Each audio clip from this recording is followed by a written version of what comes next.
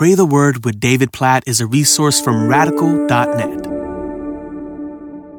Daniel chapter 11, verse 32, he shall seduce with flattery those who violate the covenant, but the people who know their God shall stand firm and take action. Oh, what a picture here in Daniel chapter 11 of seduction from people in the world, specifically leaders in the world, who seduce the people of God with flattery, lead them to violate the covenant. But there are people who don't give into this seduction, and they're the people who know their God, and they stand firm, and they take action. They obey God. They refuse to be seduced by the flattery of this world.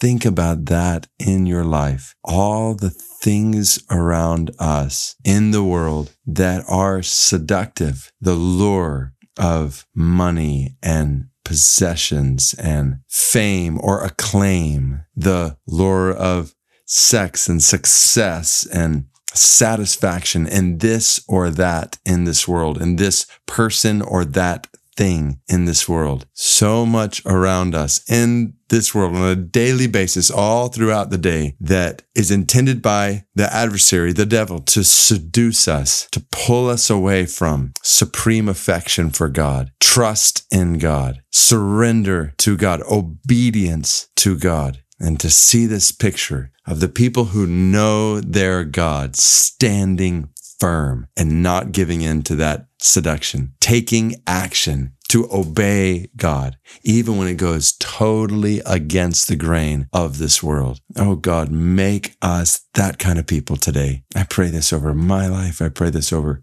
every single person who's listening right now, from the youngest to the oldest. Lord, we are surrounded by temptations, by seductions, by things in this world, pursuits in this world, pleasures in this world that the adversary wants to use to pull us away from you. And we pray that you would help us to stand firm in our knowledge of you, to seek you alone as the satisfaction of our souls, to not give in to temptation. In all kinds of different ways, we might face temptation in each of our lives. God, lead us not into temptation, as Jesus taught us to pray. Keep us from the seductions of this world. Help us to pursue you alone, to obey you alone, to trust you alone as the one who satisfies our souls. God, we pray that you would make us this kind of people who stand firm amidst the temptations of this world, because we know you. We know your goodness, your greatness, your love, your wisdom, and we trust you and we obey you with our lives. God, we pray that would be true of